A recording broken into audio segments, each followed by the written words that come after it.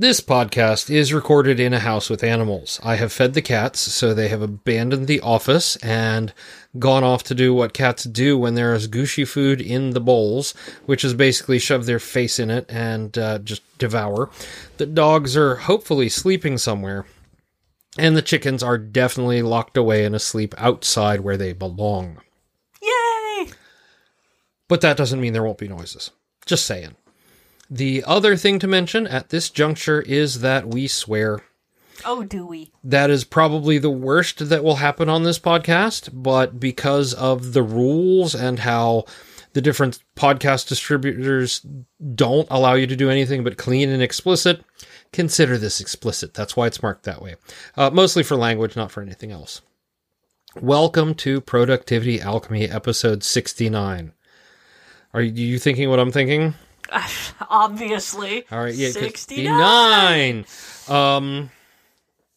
We have an interview with a production potter later this episode. Ooh. And it was a good one. And Frank was a lot of fun to talk to, and we will talk to him in a little bit. My mother always used to say that potters were the only fine artists that ever made money. Yeah, he's got a production schedule that is like nobody's business, and he's running the whole thing pretty much by himself. It's pretty amazing. It really is.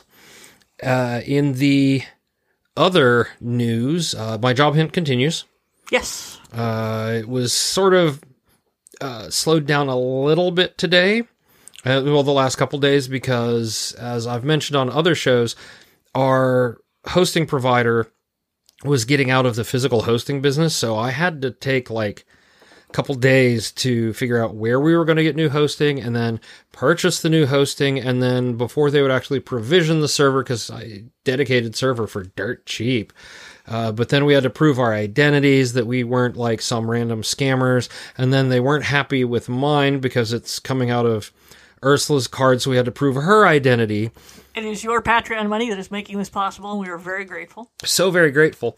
And end result is we now have a new dedicated server. I spent basically Monday and Tuesday migrating everything over to it so that today they can shut down the server I have over in the Colo in Raleigh, and I will be picking it up when they have time, because the owner's going to take hold of it, put it in his car, basically, and we're going to do a handoff when things settle a little bit. This is one of those things where no one is happy that you're unemployed, but if it was going to happen, it really helps that it was a time when you weren't juggling this in a job. Yeah, I basically could spend Monday and Tuesday doing nothing but moving the stuff over, tuning, moving stuff over, tuning. And I had it mostly wrapped up by the time lunch rolled around on Tuesday, which was good. Yeah. But then we did some other stuff Tuesday. What else did we do on Tuesday? Was that yesterday? That was yesterday. We went out to Dogskulls. Yes. I've been working at Dogskulls Patch the last 2 days. And moved some stuff around and got stuff set up for deer season. Yes. Which is still a couple weeks away, mind you. It's next week, technically. Technically, okay. But I'm not going to go out this month. So. Does that mean that bow season is on right now? I believe so. Oh, wow. Another thing I don't do. Yeah, that's fair. That's fair. But so I was out today, and it was really good. I set up I had an invasive species crew out to remove all the Chinese privet a while ago. Oh my God, the work they did. It is astonishing the work they did, and it is also astonishing to look at all of the brush piles. Like every few feet, it's just a brush pile as high as my head. And I'm realizing like how much of the woods was Chinese privet, which is an invasive species down here in the southeast. And it's just like the woods have gone from this intensely tight, overgrown kind of mess where you're trying to hack your way through on various paths to this sort of open, airy woodland with sun coming through. A managed woodland versus... well, it's in the initial stages of being managed. Yes. And there's a trail through it now laid out in chips from having chipped the privet. Which, yes. The thing is that putting down trails, and what I did today... I went around a chunk of the border, a very small chunk, until I ran out of birdhouses, and put up birdhouses basically along the boundaries so that when the little pink flags eventually fall off or whatever, I can track it by birdhouses. And that noise in the background is Smokey probably about to have a hairball, because this is what he does before he has a hairball. That's not a hairball noise. That's a dismay. And the world is not aligning to my liking noise. It may turn into a hairball noise, but it's also a general I am outraged at existence noise. No, Smokey generally does that just before he horks up something unpleasant. Well, horking does make him outraged at the universe. Yeah. He also does that when the other cats won't play with him. I don't think that's a problem right now. Yeah. Okay. And the chimney at Dogskull Patch on the ruined house fell down in the hurricane. And which is lovely because it was an old fieldstone chimney. The house is condemned, or should be condemned, would be condemned if anyone cared enough to come out and condemn it. And so I suddenly have this massive pile of fieldstone. And the important thing, as far as I'm concerned, is that the chimney came down by itself and did not require me to arrange to pull it down without hurting myself. Yeah, I mean, the slightest pressure would have done it, but we would have just had to throw a rope around it and, have the truck, pretty much it down, but the angles would have been complicated. And so I moved fieldstone today once I was done with the birdhouses and laid out the base of the very first raised bed. Mm-hmm. And I felt, it's one rock high at the moment. It's not anything terribly impressive, but there is this intentionality to it, and I felt very warm and fuzzy and like I had accomplished things. And then I went home and put Icy Hot on all of my major muscle groups. All of them. Yes. Every last one. I would like just a giant sheet of Icy Hot that I could just lay down on, and we could cut out in the shape of my back. I'm going to need 3 tubes of Icy Hot and at least 2 sets of cotton sheets. Basically, I just want to be a mummy made of, mentholated body rub.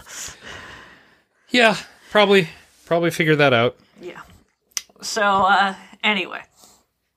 That's what I did. I am proud of myself. I feel I am moving infinitesimally, but importantly, towards the goal of doing something with Dogskull Patch. Yes. Which is a goal I think I mentioned back at the very beginning of the show. Yes, it was. And I've also got someone to call tomorrow to look into removing all of the crap from inside the condemned house and possibly some of the garbage and crap around the yard, so we'll find out. Hopefully he can at least give us the name of a junk pickup and removal system right. or person. Because, there's just a lot of junk. And we've picked up a bunch of it, but there's a lot of junk. There is. We scratched the surface and we're afraid of what we found under it. Yes. And that surface was mostly pine straw, let's be honest. Yes, we took off the pine straw and discovered, the ancient glass jar burial ground. And they weren't even that ancient. Yeah. 70s and 80s, something. People used various parts of the property basically as a trash dump. Mm-hmm. And we would like the trash undumped. Yep. Anyway. So, I was also super duper productive this week. I finished off the illustrations I needed to do. I am getting the last rounds of copy edits on the novel coming out. Mm-hmm.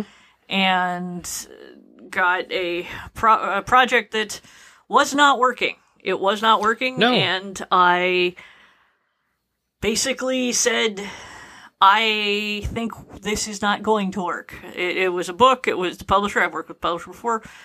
We're all cool. It was nobody's fault, really. It was just what I delivered was not what they were expecting to get. And we tried very hard to make it work. And she would have kept trying. And finally, I was just like, I do not think I can turn this book into what you want. It would be easier to write a different book. And I do think we can make each other very miserable for another year trying to get this to work. Mm-hmm. And I'm proud of myself at having recognized that point and basically thrown in the towel and said, this is not working. Let's move on. And I think that's something really important to talk about, because I think a lot of times we do not stop and say this is not working. We will just plow forward no matter how painful, no matter how much extra time, and just waste time and effort and frustration and be angry and all of that when it may have just been easier to say, this is not working, go somewhere else or try something else. Yes. And part of my fail fast philosophy when I'm doing systems administration stuff, if something isn't working and it will take a whole bunch of effort to make it work, then we call that a fail and we go on to the next thing. And that is not everybody's cup of tea. I know several people I've worked with who would basically just grit their teeth and say, no, I know this can work, and just push on and waste extra time, weeks sometimes, and miss delivery dates because they don't want to say this is not working, or they feel that if they don't make it work, then it's a personal affront or a personal failing. I've had that happen to me. I have done that myself. So it is something that I'm very familiar with, and I will get caught in it sometimes, but I'm trying to not to so much, to be able to stop and say, this is not working. Maybe I should try something else. And there are points on paintings where you can look at it and go, this isn't working, done. Honestly, ironically, getting back to our interview, one of the things that taught me about failing, and this is true, not just something I'm saying because it makes a great segue, was taking pottery classes. Because there is a point that happens very early on when you're wheel throwing where you cannot be precious and fiddly when you're throwing a pot on the wheel because the clay will get wet and overworked. Right. There's a point where you look at it and you go, I've thrown the wall too thin. It is not possible to fix this without enormous amounts of work, and why would I bother? So at that point, when I was learning to wheel throw, and I took an entire, semester basically, it was nothing but come in and throw on the damn wheel over and over. I took it because that was the first time I had been bad at something I wanted to do. And which it's good in college I came perhaps late to that because before then there had been nothing that I had been bad at that I really wanted to do. Mm-hmm. There were lots of things I was bad at, but I just didn't care. Or I decided I didn't care, but God damn it, I wanted to be good at throwing pots, and I was not. Mm-hmm. I am still, I attained through sheer bloody mindedness a certain competence. Yeah, I mean, I can throw a pot on a wheel, or I could. It's sort of like riding a bicycle. Honestly, you still know how to a certain extent. Mm-hmm. I'm not very good. They're not. No one's going to give me any awards. But I can throw a thing that I can cut off the wheel and put in a kiln, and it probably won't explode. Mm-hmm. And I made a set of dishes. I think my mother's still using them. But you learned not to, the work stopped being precious very quickly. Well, there was also, wasn't there an exercise involving a dumpster? Exercise. It wasn't exactly an exercise. It was the smashing of the ugly pots. At the end of the semester, we had created a bunch of stuff and we'd taken it through all of the stages of firing and whatnot, and a lot of it was frankly shit. Mm-hmm. Because, we were first year pottery students. And there was a large dumpster outside the ceramic studio, and our professor said, you can set these things on, and there was a sort of a concrete wall next to it, sort of a low brick concrete wall. It's like, you can set them on here, and this is the free to good home, and if anyone wants them, they will take them home. Or you can just throw them in the dumpster and smash them. And there were some people who could not smash them. Mm-hmm. They had worked on this, and it was like, no, this is horrifying. I have to put it out on the free to good home. And then there were those of us who were like, all right, and flung it into the dumpster and heard the crash of ceramic, and it was like about half an orgasm worth of euphoria. We were just like, whoa, all right, give me another one. And because there was this sort of liberating moment when you could look at something you had made and said, yes, I put a lot of time and energy into this, and I have not made something beautiful or worth having, so I'm going to smash it and start again. And it was really very liberating, and it did a lot for me as an artist to be able to say, this is not working.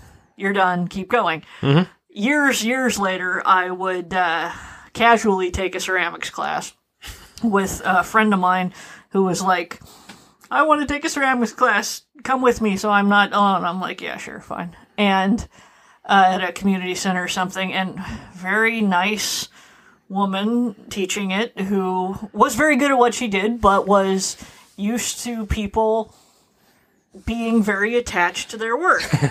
Oh, and I sat God. down and threw something on the wheel and realized, and she came over, she's, how you doing? I'm like, yeah, I made the wall too thin. And she's like, well, if you cut it off now, we can use some slip and we can put something, we can score, put something on the outside and try to thicken it up. And I'm like, or I could cut it off the wheel and make another one in 45 seconds.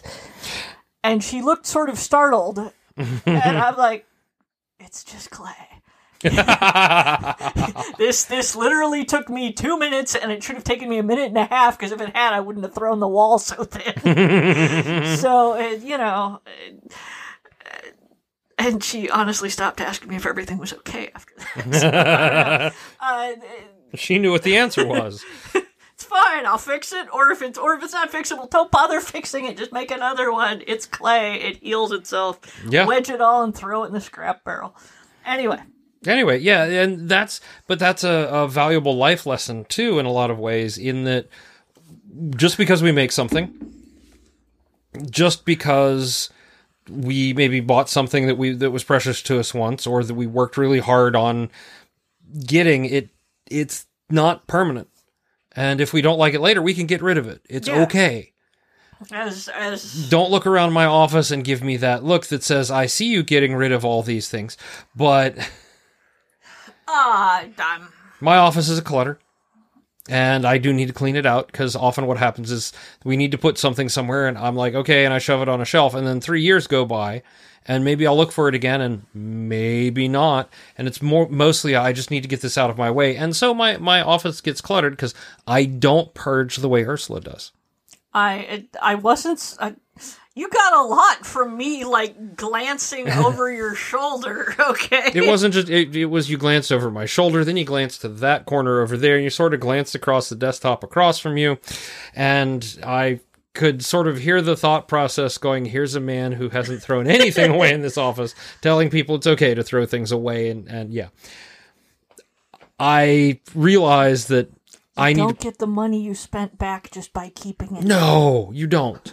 And there's a whole bunch of stuff in here that's just, a lot of it is stuff that just came in and I haven't cleaned out. But I think a lot of us have that attitude of, we spent money on it, therefore we need to keep it forever, or find a good home for it. Because it's like, people feel like it's like the stock market. You don't lose money until you get rid of the stock for less than you paid. It's like, right. I haven't lost what I spent on this dress that doesn't fit until I get rid of it. Yeah, the interesting things to get rid of, I have that pile of review journals and planners over there. Mm-hmm. Some of them that are actually dated for 2017 and 2018, so they're useless at this point. In November of 2018, they're useless. They should go.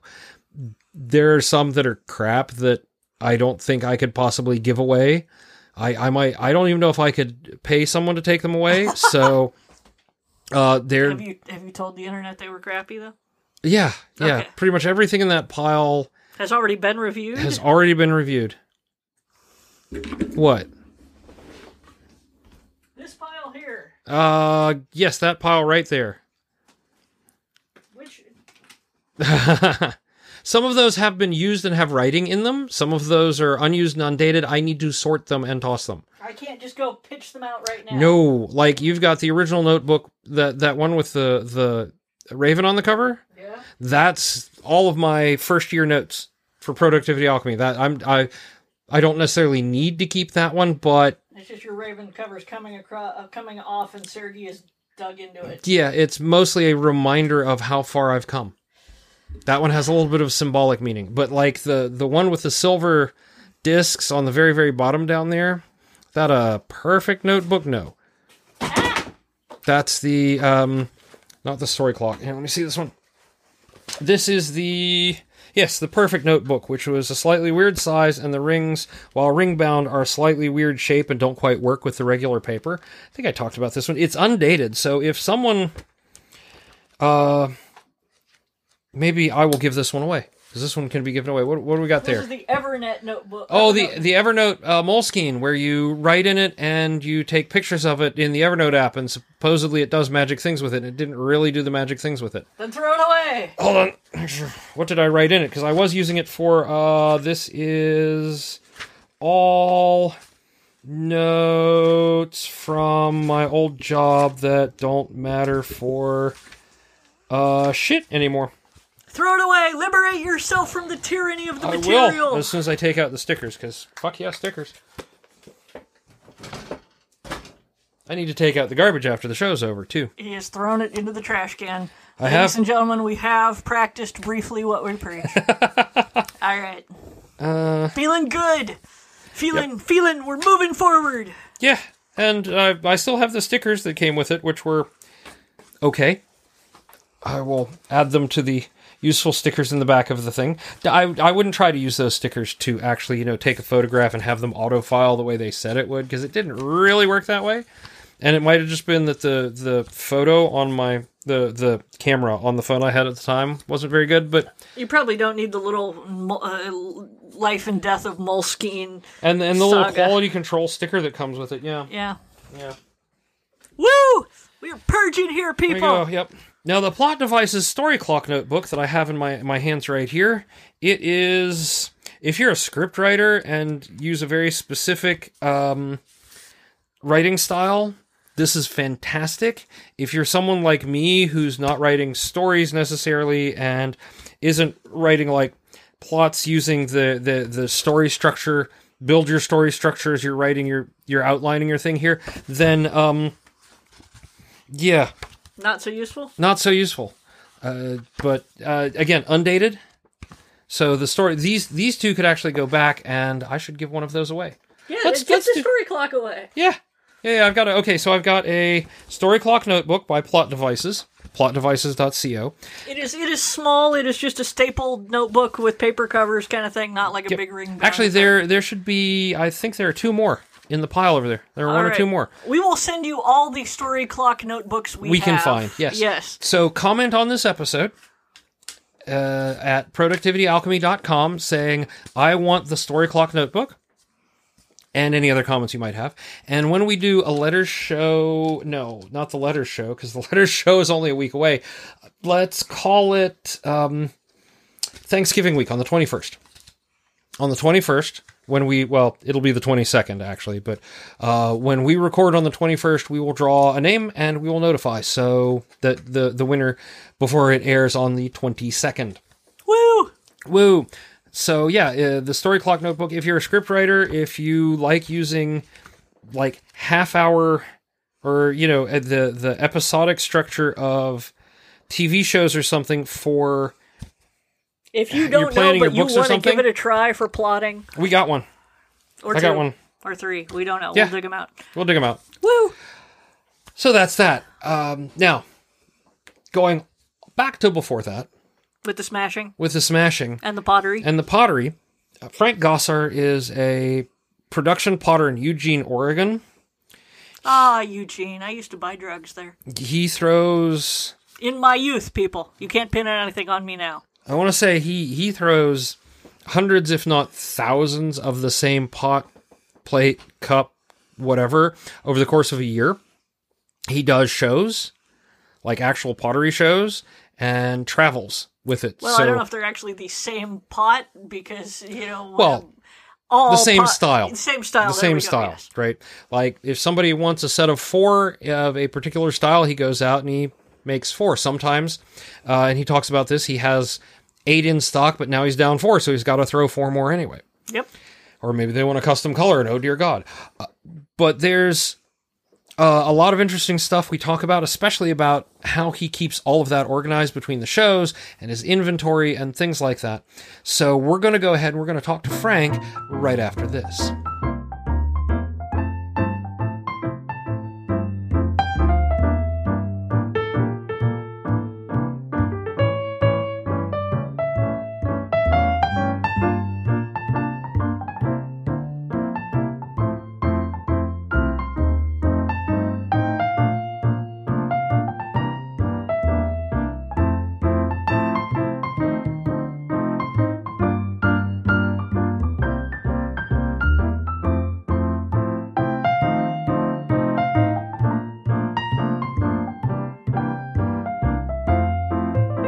Hi, folks. I am here with Frank Gosar, who is a full-time professional potter, I think. Is that right? That is correct. That is I'm a correct. full-time production potter. We call it a production potter. Production And pottery. sometimes sculptor, doing business since 1993 as Off-Center Ceramics. I Wow. make hand throw functional stoneware pottery, hand paint Mhm. everything using brushes I make myself out of roadkill squirrel tail, birds and animal patterns mostly, and Wow. fire it all in a 50 cubic foot gas kiln. So we can skip the first question, which is introduce yourself and tell us a little bit about what you do, because we've just covered that, right? So. Well, I got a little bit more because I have had a very checkered past. I have been an editorial cartoonist, rubber stamp designer, children's storyteller and musician, teacher, both in pottery and science fiction, graphic designer, and for 25 years hosted the Saturday Cafe, a weekly folk singer-songwriter music program on KLCC, which is our NPR affiliate out here in Eugene. Wow. Okay. So that is, and now you're making brushes out of squirrel tails. Squirrel tail, yes. Okay. Now, are you just, I'm sorry. Now I have to ask these extra questions because now I just want to know. So do and you said roadkill squirrel. So you're just like driving along, someone's hit a squirrel and you harvest? I live on a sort of semi-suburban 4-lane, 45-mile-an-hour street where the city planted red oak trees right up my side of the street. Oh. So every fall I'm out there giving them the last rites and checking their donor card to see if they checked off for artistic purposes and burying the rest of it down at the bottom of my garden. Well, it's that is ecologically sound and I would say cruelty-free, but a car impact was in there somewhere. But at least we know it's not going to waste, and you're not endangering the buzzards or other scavengers by leaving them in the road. Good point. Yes. So, okay, so we were on the, how do you keep yourself organized with all this going on? Lists. So many lists. I actually started saving them on the computer. I've got a couple of checklists for road shows, one for indoor shows, one for outdoor shows. I have a special orders text file. I take a lot of special orders. People will want a particular pattern on a particular pot, or maybe they'll send me a picture they want painted on a dinner plate. And most of them come in by email, so I can just cut and paste them into a text file. I have Excel files. I do, because I was a graphic artist, I do publicity for 3 different pottery shows. Wow. Ceramic Showcase out of Portland, Clayfest in Eugene, and Clayfolk in Medford. Mm-hmm. And deadlines. I started keeping an Excel file a couple of years ago so that I can track the deadlines easier and have specs about ad sizes. And that's been really, really helpful. I also write paper lists for ongoing projects. I do a throwing list for every kiln firing. The 50 cubic foot kiln holds a lot of pots, and so I've got a list of things in the studio right now to throw.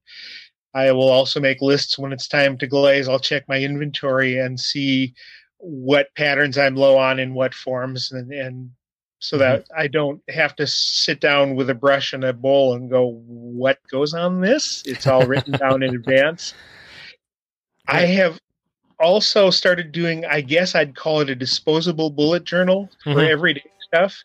My in-laws donated to a gazillion different charities, all of which gave them notepads. Oh, they always do, yeah. Yeah, and so it's a handy thing. I'll just keep a notepad at the table, either right before bed or in the morning during breakfast. I will make up a list of everything that needs to be done that day and kind of prioritize it and then cross it off as I go. If I finish a page, great, I can tear it off and start a new one tomorrow. If I've got leftover stuff, I will still start a new one tomorrow, but I'll keep the partial pages until I've checked the last thing off, and then it goes away. It's gone. There you go. Yeah. And I was just thinking about, keeping the kiln list on paper and like, why wouldn't you do that on computer? And then I realized because you can't take the computer and put it on the kiln or next to the kiln or once or it's in the kiln. Studio, or even in the studio where my hands are all sticky from clay. Right. I mean, it just, there are places where the technology just literally will not work. Right. I do take the tablet down to the studio when I'm glazing because it's got all my reference photos on it. Right. But I guess glazing's a little different than throwing and firing. A little, yeah. Yeah, my hands tend to stay cleaner. Yeah. Yeah. So, so through all of that, I think lists falls into this category, but are there any systems or habits that are valuable to you through all that? There are a couple. The first one is put stuff away. When we bought our house 18 years ago, the first thing I did was went down to Goodwill and got myself a used 4-drawer filing cabinet. Okay. And the top drawer is all business folders. There are gallery folders for inventories. There are sales lists. There are pretty much everything involved in the business goes in the top drawer. Second drawer has bills and insurance forms and a couple of estimated tax and tax folders. The third and fourth are more freeform. They're more a place to stuff stuff when it starts sliding off my desk, because sadly, in spite of trying, I still utilize the nearest flat surface form of filing a lot. Yeah. I also, with my business financial records, I built myself an Excel spreadsheet that has 12 pages, one per month, and a blank column for each space on a Schedule C. Okay, so yeah. When I get expenses, I pre-sort them. When I get income, I pre-sort that if it's a 1099 or just a straight income. I even have a couple of columns to track stuff that's local and that isn't, because we have a local self-employment transit tax that only charges on things within our transit district. So all of this information gets filtered into the proper places within a day or two of the receipt or the check coming in, and then I don't have to worry about sorting through a box of receipts at the end of the year when tax time rolls around. Wow, that's yeah. So I can tell that you've been doing this sort of thing for a while, because I will admit, both Ursula and I are box keepers. Here's the box where we shove the receipts and we'll sort them out later. I started with a paper ledger, and it was just income, expenses, and then I would go through with a highlighter at the end of the year and highlight the different categories and add them up. And then I realized that paper ledgers came in 13-column format, so I could break the stuff out as I went. And then when my wife was working as a assistant at a local community college, and she helped a blind student with an Excel class and came home and said, "You should really try this." It's really wonderful. I've even got a macro at the bottom of each month that adds up the columns, and then I can paste them onto my year summary and add that up, and I don't have to math at all. Yeah, and there's a secret too, and that was, I discovered that you can take, with the right syntax, you can take cells from one page in the Excel workbook and have it auto-populate in a different page, in a different tab. I did not know that. What I just do is command equal on the summary line and then copy it and paste it. Yeah, no, if I could remember, I think it's, if you do something like equals and then the name of the page, colon, or there's some reference, look it up. It's really cool, because at my last job, I was doing a big spreadsheet. Two jobs ago now, I was doing a spreadsheet where I was calculating out certain percentages from our ticketing system. And so I would have one page that was all these big raw numbers and totals, and then rather than copying the totals over, anytime I would change a line, it would update the totals, and then it would update the page with that I was doing all the graphic on with the totals. Brilliant. Yeah. So, and I'll probably, when I record this, I will have looked it up to see what the syntax is, because frankly, that was one of my favorite features out of all of it, was just that, I no longer have to copy and paste. Right? I just enter this I enter this formula and it fills it in for me, and when I changed on page 1, it updates page 3, and that's awesome. Yes, that sounds great. I'm going to have to try it once you've let me know what it is. Yeah. Okay, habits anyway. and systems continued. Right. Biggest thing is kind of consistency and repetition. I find a system and I stick with it. back when I was doing radio, my show broke on 20-minute intervals for underwriters and stuff. And I always did the weather on the first 20 break, the folk calendar on the second 20 break, live interviews, and I had a bunch of them because I was late enough that musicians would be awake, but early enough that they weren't doing sound checks. Would either be the 20 minutes before or after the midpoint of the show. And then I would actually build my sets, and I'd have first song, 6 sets, stacks of music, last song, and have them all planned out before I even went on the air, which allowed me to kind of create a narrative flow. And it also meant that if somebody called in a request with an idea that was better than something I'd thought of, I could dump a set, rebuild it, and then 20 minutes later I would be back on track again. I wouldn't have to worry about the whole rest of the show because it was waiting for me. Yeah, we when I was a on-air personality for radio, we had a structure through the course of an hour very similar to that. You know, here's at the top of the hour, station identification, then news, and then you play something from the top 10 that week, and then, you know, we had it broken down by category, and it was much more, it was almost a full hour, but they were like sponsors who had bought in a certain time slot for a certain type of song, and so you had to be prepared for that, and yeah, you're right, it does make it, if that's what you're doing hour after hour after hour, and the one thing, listeners know what to expect. But also you can plan a lot better because you already know what's happening through the course of that hour. And you can, yeah, if you're doing musical shows like that, you can plan your playlist in advance. Or if you're going to do a narrative because it's a one-time show, if you're doing a daily thing, then it's like, yes, I can do a rotation very easily between the top 10, say, over the course of the day. The pottery equivalent of that, we do a weekly Saturday market. Okay. From April through the market itself runs till mid-November, but I bail out after my first show or my first weekend in October so that I've got studio time getting ready for Christmas. Oh, yeah. That means that, you know, every week we've got the same setup and takedown. And so all the bowls go in the same order on the shelf. I've even got names on the bowl stands so that we know which one is missing. The mugs go in this order. The stew mugs go on that spot. The animal banks here. The whole thing is carefully laid out and consistent. And all the pots come out of one set of boxes and go back into that set of boxes at the end of the show. We have a set of load-in boxes, and then there's restock boxes in the back, but we don't have to dig through them while we're loading in or taking down. We only open them up if we sold something and get something else out. That makes it a lot faster to set up a show and to take down a show. We always get really impressed the neighbors when we're at out-of-town shows because it looks like we've got so much stuff and we can get it out and back in again in an amazingly short amount of time because we practice all the time.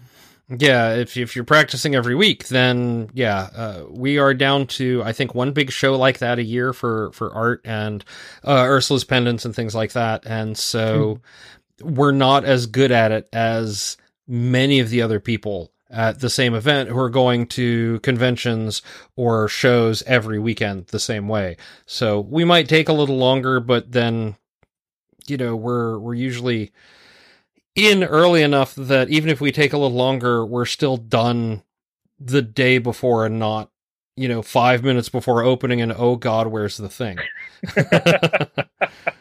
Oh, yes. The one thing that I'm still working on for organization is inventory control. Ooh. Because I have so many items and so many patterns on the items, I have a checklist, and it's on the computer, of course, and we print it out and mark things off. I've been trying to keep track of what's in the van and then marking things off of it when it sells and marking things off of the shed inventory when I move them into the van, and it's mostly working. But because I have like 3 lists in a row with a lot of the same patterns, sometimes my brain farts and I check something off of the bowls list when it should be coming off of the mugs list. And yeah.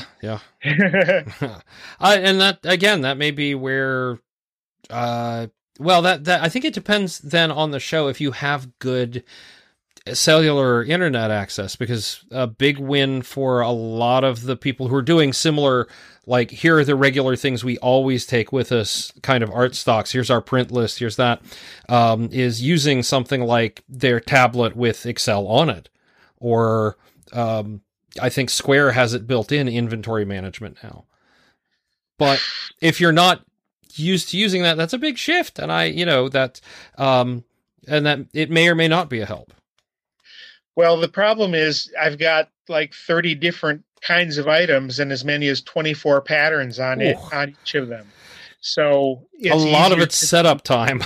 Yeah, setup time and finding the appropriate place to check it off. And I think I will stick with paper for now. Yeah, no, friend, and there's a big job in doing inventory control like that. Some friends of mine own a game store, and they were shifting from one a point of sale system to another, and as part of that, they basically had to re-inventory everything because there was no easy import, or maybe there was an import, but it didn't catch everything, and so they had to go through and double check all the lines, and even something that should have been a very easy import was still several days and nights of work.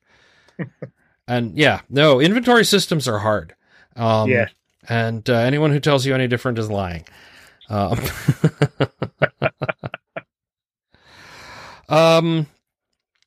right. So got all that.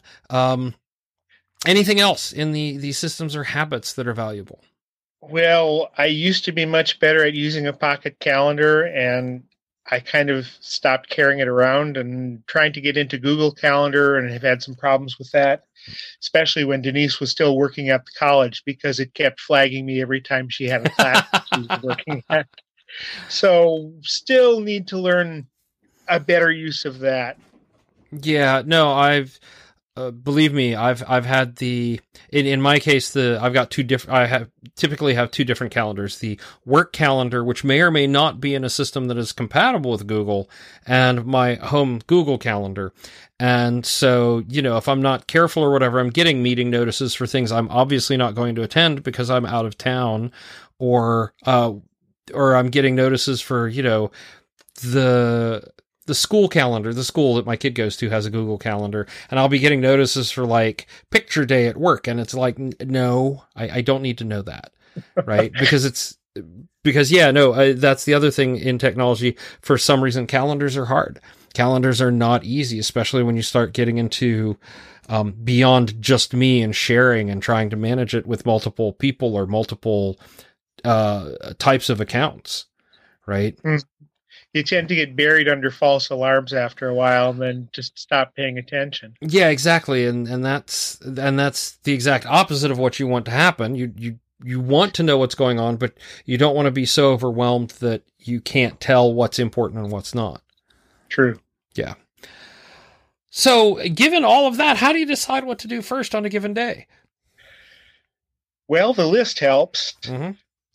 When I was a graphic artist back working at the print shop, I discovered that mornings are my best time to be creative. Oh. If I was doing design work or, illustration, that was a morning job. Afternoon was straight cut and paste stuff. So the equivalent here is I will do my throwing in the morning as much as possible, trimming and handles and finishing stuff.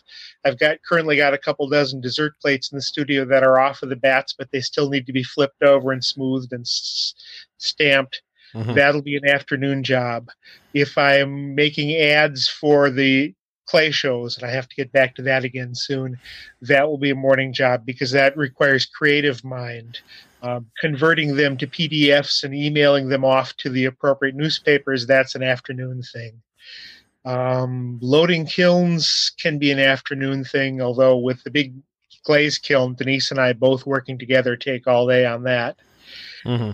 When I am glazing, I initially thought, you need to warm up before you do the big challenging stuff. So do the easy things first, the soup bowls, the coffee cups that are just 24 patterns that in your sleep. And then discovered that I was exhausted when I had to do the special order snowy owl about to catch a mouse giant bowl at the end of the week. Right. So now I do the hard stuff first. Mm-hmm. And And so I'll start doing, 20 or 30 pieces a day. And by the end of the week, I'll be doing 60 or 70 because it's the easy things. Right. And I think there's an important thing. You have taken the time, or I don't know if it was a deliberate act or something, to figure out what type of tasks are best done at what time of day. And I think that's something I've heard a lot of people talk about is, these are my, and I'm using air quotes, peak times. A lot of people talking in technology say, understand when your peak times are and schedule, like if you're a programmer, you're a designer, block that time off for doing those tasks and schedule meetings and whatever around it. Not that we always can, but and then you have to avoid wasting that time too. I never read my email in the morning because I know I'll fall down the internet hole and I will have wasted the whole morning by the time I'm done. Right. And I'm the kind of person who hits their stride around like midday into mid-afternoon. So like 10 to 2 is really when I have my quote unquote peak energy. And so that's fantastic because that's when I can often do those tasks. And it's also bad because 2 jobs ago, the majority of the company was on the West Coast and they always wanted to have meetings starting at 9 a.m. Pacific. 9 my time, which means they're right in the middle of that. And all of a sudden, boom, all that energy just goes out the window. But a lot of East Coast companies, again, they want to have if you're in engineering or development, they want to do that first thing in the morning at 10, which isn't so bad. Usually it's done and then focus on the rest of my day and push through the do the energy stuff. I worry about the companies that expect, an 8 a.m. meeting followed by get right in there and push for the next thing, because that is not me. Yeah. It's a good thing to be self-employed sometimes. You can build your schedule a little bit. Oh, yeah. Around what works best for you versus what works best for other people. Right. So what about the best advice or feedback you've been given? I've got 2 here. Okay. One of them was from another potter. When I first was out of graduate school, I was a resident potter at the UVO Craft Center, and the senior resident there said, when you start selling for yourself at Saturday markets, all cash sales, and you report your sales at the end and give them a percentage. And he said, you're going to be tempted to lie. Don't do it. Report it honestly, accurately, because otherwise, one of these years, you're going to be doing something that will require that your income be verified, like getting a bank loan for a van, and you have it there. And so I followed that advice and I did it. And when it came time to get our first van bank loan, the loan officer looked at our records and said, well, I'm kind of amazed. I've never seen anybody with this good of a credit rating with so little income, but was like $2,500. Go get your van. Wow. Yeah. So the other one was, before I came out to Oregon for grad school, I lived in Wisconsin, and that last summer I went to a pottery workshop in Nevada. There was one other student there, and we worked all week. It was a 2-week workshop. We worked all week, fired the kiln, went trout fishing, hung out, and then she flew back to Seattle, and I flew back to Wisconsin, both of us having checked our boxes of pottery through airline baggage handling.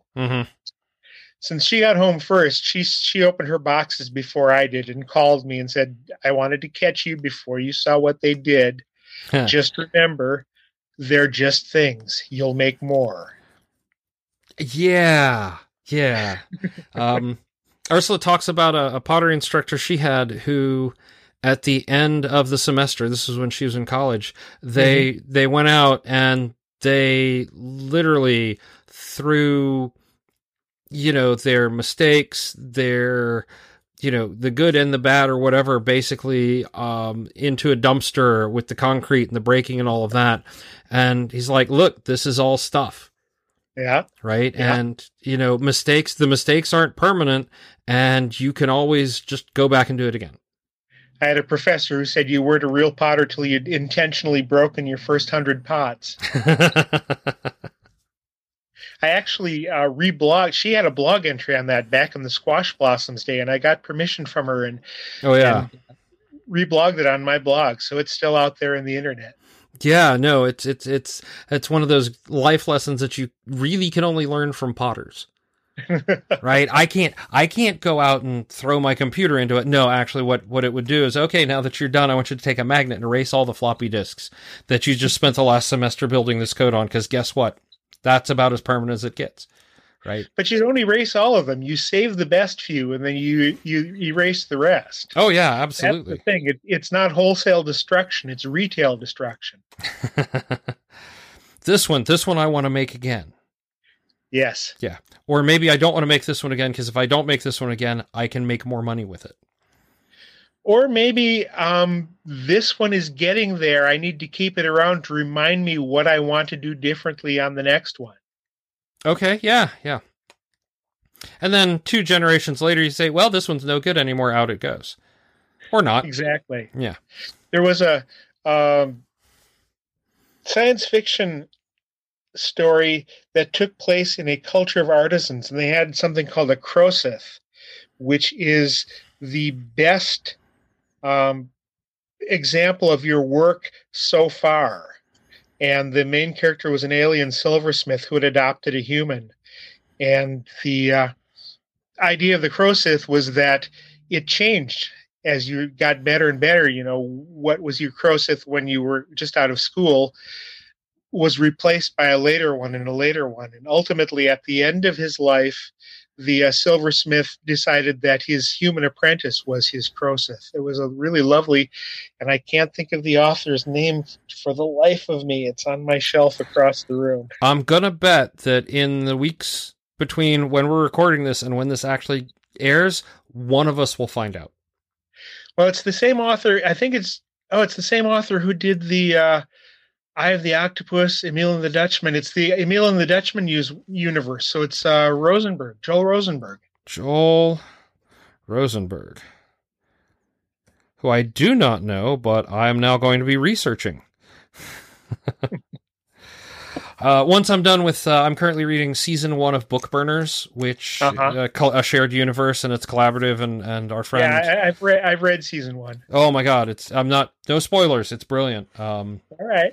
Yeah, and and then I'm going to go tell Murr next time I see Murr Lafferty. I'm going to be like, this was amazing. It's really good. Which, you know, as I buy season 2 and season 3 after I get through next week's new books. I'm reading 2 different Melissa Olson vampire series. I'm on book 2 of both of them. I'm kind of tracking back and forth between. And then I've got Kill the Farm Boy on my Kindle. Oh, Kill the Farm Boy is wonderful. Both Kevin and Delilah did an amazing job with Kill the Farm Boy, and I loved it, and I can't wait for the next book in the series. Well, I've got it because of you guys, you know.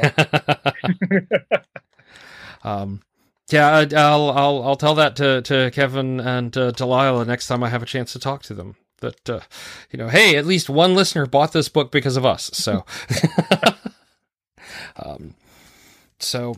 all right. Do you want the potentially happy question first or the potentially sad question first? Well, the happy question is harder, so let's do the sad question right. first, because I have so much more experience with it. Yeah, so how do you deal with failure when you miss a goal?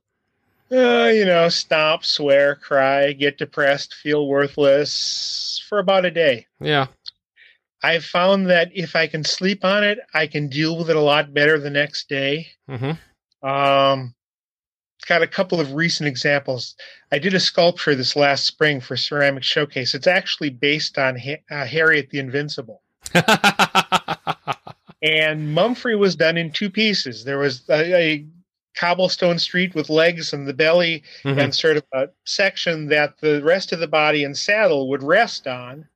And then Harriet was made separately and was glued into the saddle afterwards. And in the bisque firing, I blew Mumfrey's tail off. Oh.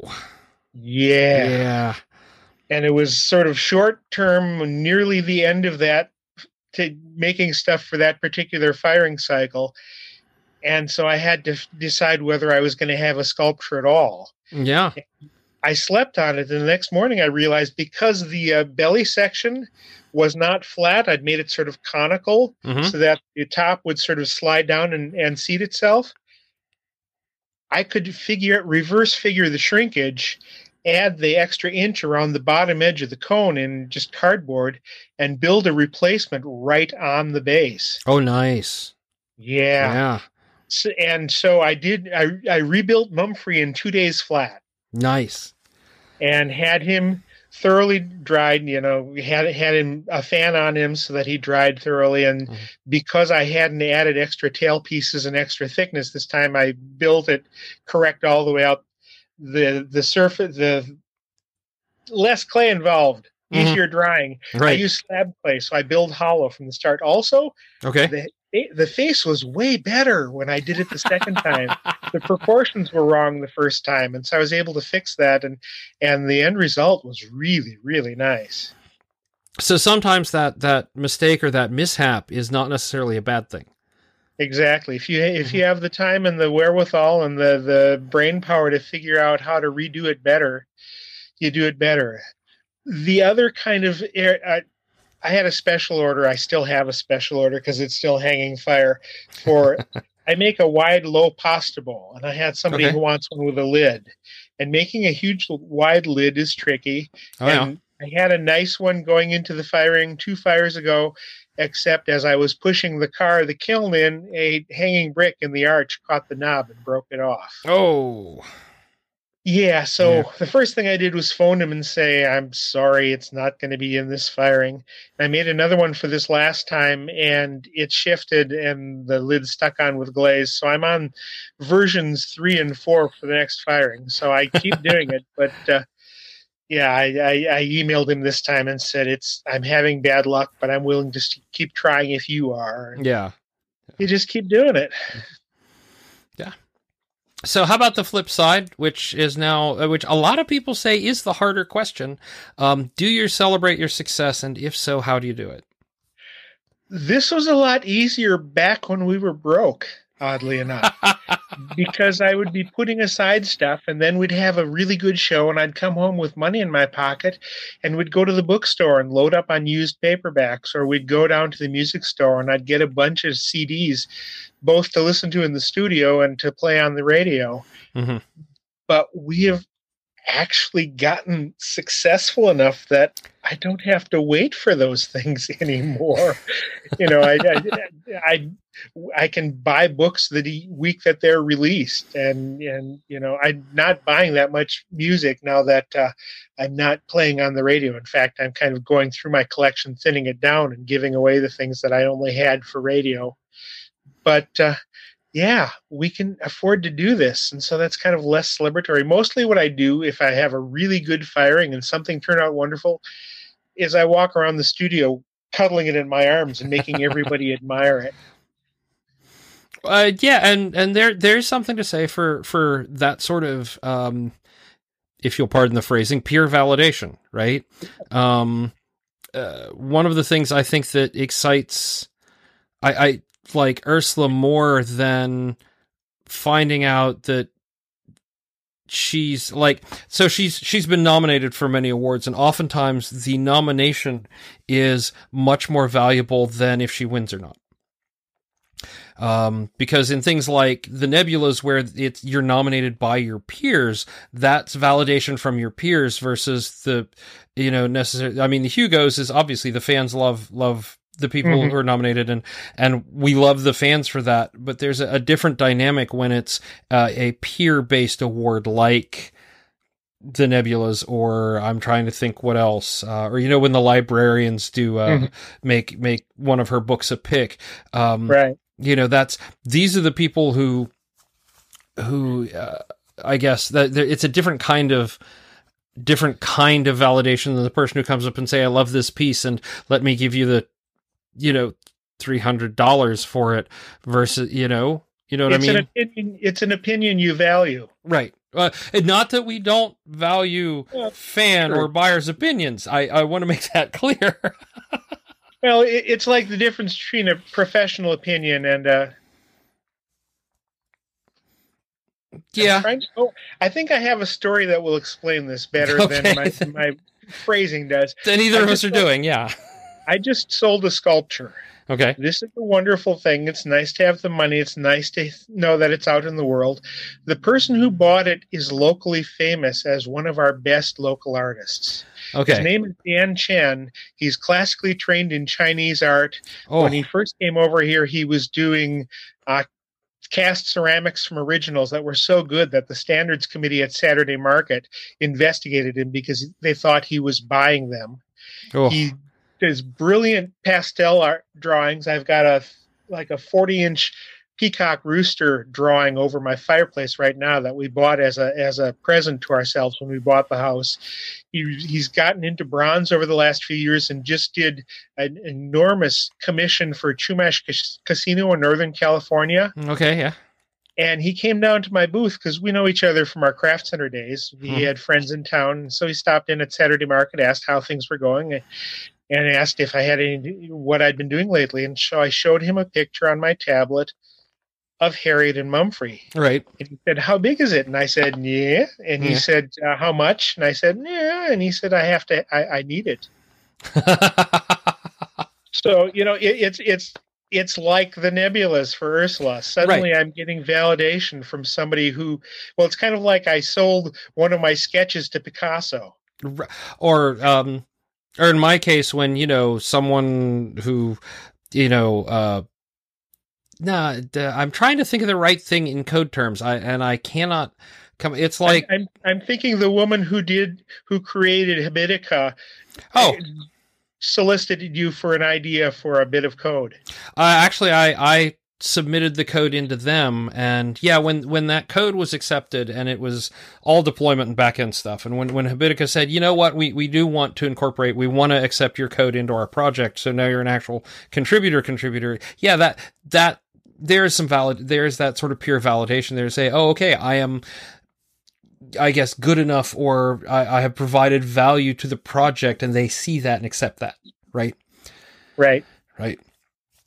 And doing the dance around this to not downplay any of the other bits and things like that is so difficult. Yeah. Well, I'm equally proud when I've got a 14-year-old collector up in Washington who has come to my booth several times now and gets a piece every time. And I am just as proud of that. But I can tell people down here about the Dan Chen, and if they're artists, they'll go, and, you get to feel a little smug about it. Yeah, exactly. I think I think I know. I think we have adequately explained this. So, all right, that is everything. So, Frank, do you have anything you want to add or talk about before we get to the tell us where we can see your stuff and buy your stuff? Why don't we just go to there? Okay. I have a business website. It is offcenter.biz, B-I-Z. I got it on the ground floor on the .biz. It has, it's like a catalog. It's got all my different forms, all my different patterns. It's got a contact link. It's got a find us page that tells the next half dozen shows I'm doing. It does not permit direct ordering. My inventory is so wildly variable, and I don't want to set stuff aside. I gave up my Etsy store because I didn't want to be boxing up pots that I could be selling. Right. But if you see something you want, or if you have an idea of something you want, you can email me through the contact page there, and I'll either say, oh, yeah, I got that, or I'll say, it'll be 4 weeks because that's my next firing. Okay. I also have a blog on Dreamwidth. It's called Slightly Off Center, Random Ruminations of a Working Potter. And it's got works in progress. It's got recipes. It's got show reports. It's got a fun tag called Things I'm Not Going to Make, things that people have suggested over the years that I think I'm going to have to add a new one for this next one for triangular plates. Triangular, yeah. If you can do them, it's something, but I can see that as well. Yeah, not... If you could do them efficiently, which would probably mean making a mold and casting, triangle wastes a lot of space. Those little points don't hold much. I mean, I could see trochoidal, 3 points and then curving sides. That'd be a lovely shape for a plate. I would totally be into that. But the customer specified triangular, and I thought, nah, no. Yeah, no, and there are companies who make those in mass production for restaurant supply and party supply and things like that. So it's not like it's difficult to get unless you want something very, very specific that only you make, and then it is up to you. It's a 39th birthday present, and he wanted 3 sets of 3 from 3 different local potters, and he'd already gotten 2, and he'll find a 3rd. There are no shortage of potters in Oregon. No. That's very true. So, I mean, this is a state that has 4 different pottery-only shows run by 4 different pottery organizations. Oof. Is there just a surplus of clay in Oregon that none of us know about? Or there is just a wonderful networking system for potters. I think Clay Folk in Southern Oregon and OPA, Oregon Potters Association in Portland, started more or less contemporaneously 40 years ago as places to run workshops and do group buys and trade recipes and hang out and they each do a show a year. OPA's is in April. Clay Folks is just before Thanksgiving, so it's like peak Christmas shopping time. Right. And then Local Clay in Eugene spun off. God, this is our 20th anniversary. The show is in 2 weeks. Here in Eugene, and then Wildfire up in Bend is 12 years old now. So they're all working on the same model of potters getting together, hanging out, cooperating, and then putting on a show because, it's a good way to cooperate and make a little money on the side. Yeah. Yeah, no, that's fair. I mean, we have the artists studio tour every year. Oh, yeah. And there are I didn't realize there are a lot of potters on the tour, and people doing work in clay, which I was very surprised by. And then I realized that there is actually a big tradition, at least in this part of the Atlantic coast, this part of the South, of people of basically pottery, and I think this is where the ugly jugs or ugly bottles came from. Mm-hmm. A lot of those. There's a really good Smithsonian book called Raised in Clay, The Southern Pottery Tradition. And it talks about the thing is that most of the clay used in America comes from Tennessee, Georgia, Kentucky. Ball clay in Kentucky and Tennessee, kaolin in Georgia, and into Florida. Mm-hmm. The only other kind of clay, basically, I think stoneware clay or fire clay is mined more in California. But so there was this opportunity, all this material close at hand. You got wood for firing, you got clay that you just dig. And before Tupperware, pottery was the thing. Oh, yeah.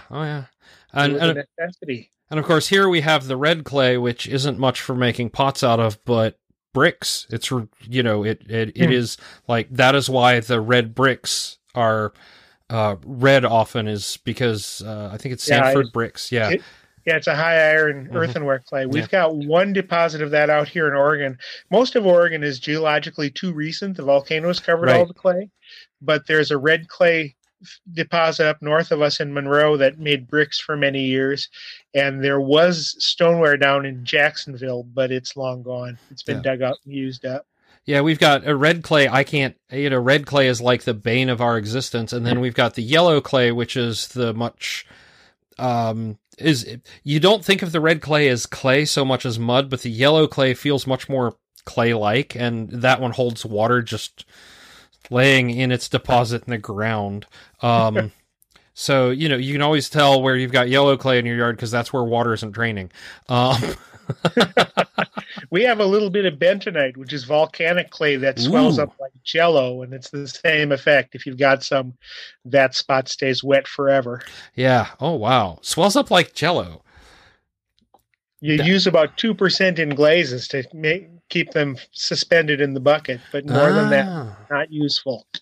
Interesting, man. There's so much science and art in pottery that I don't know about, other than somebody put a lot of work into that, and it's amazing.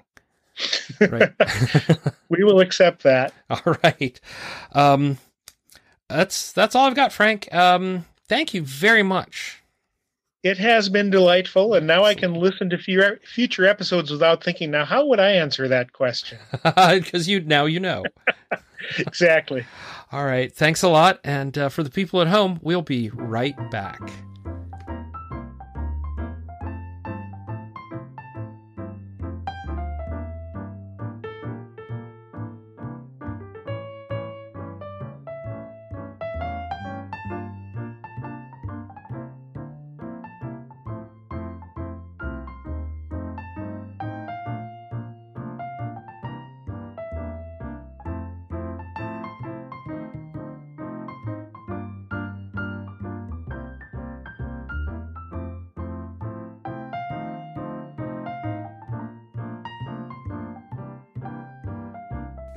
And we are back. Woo!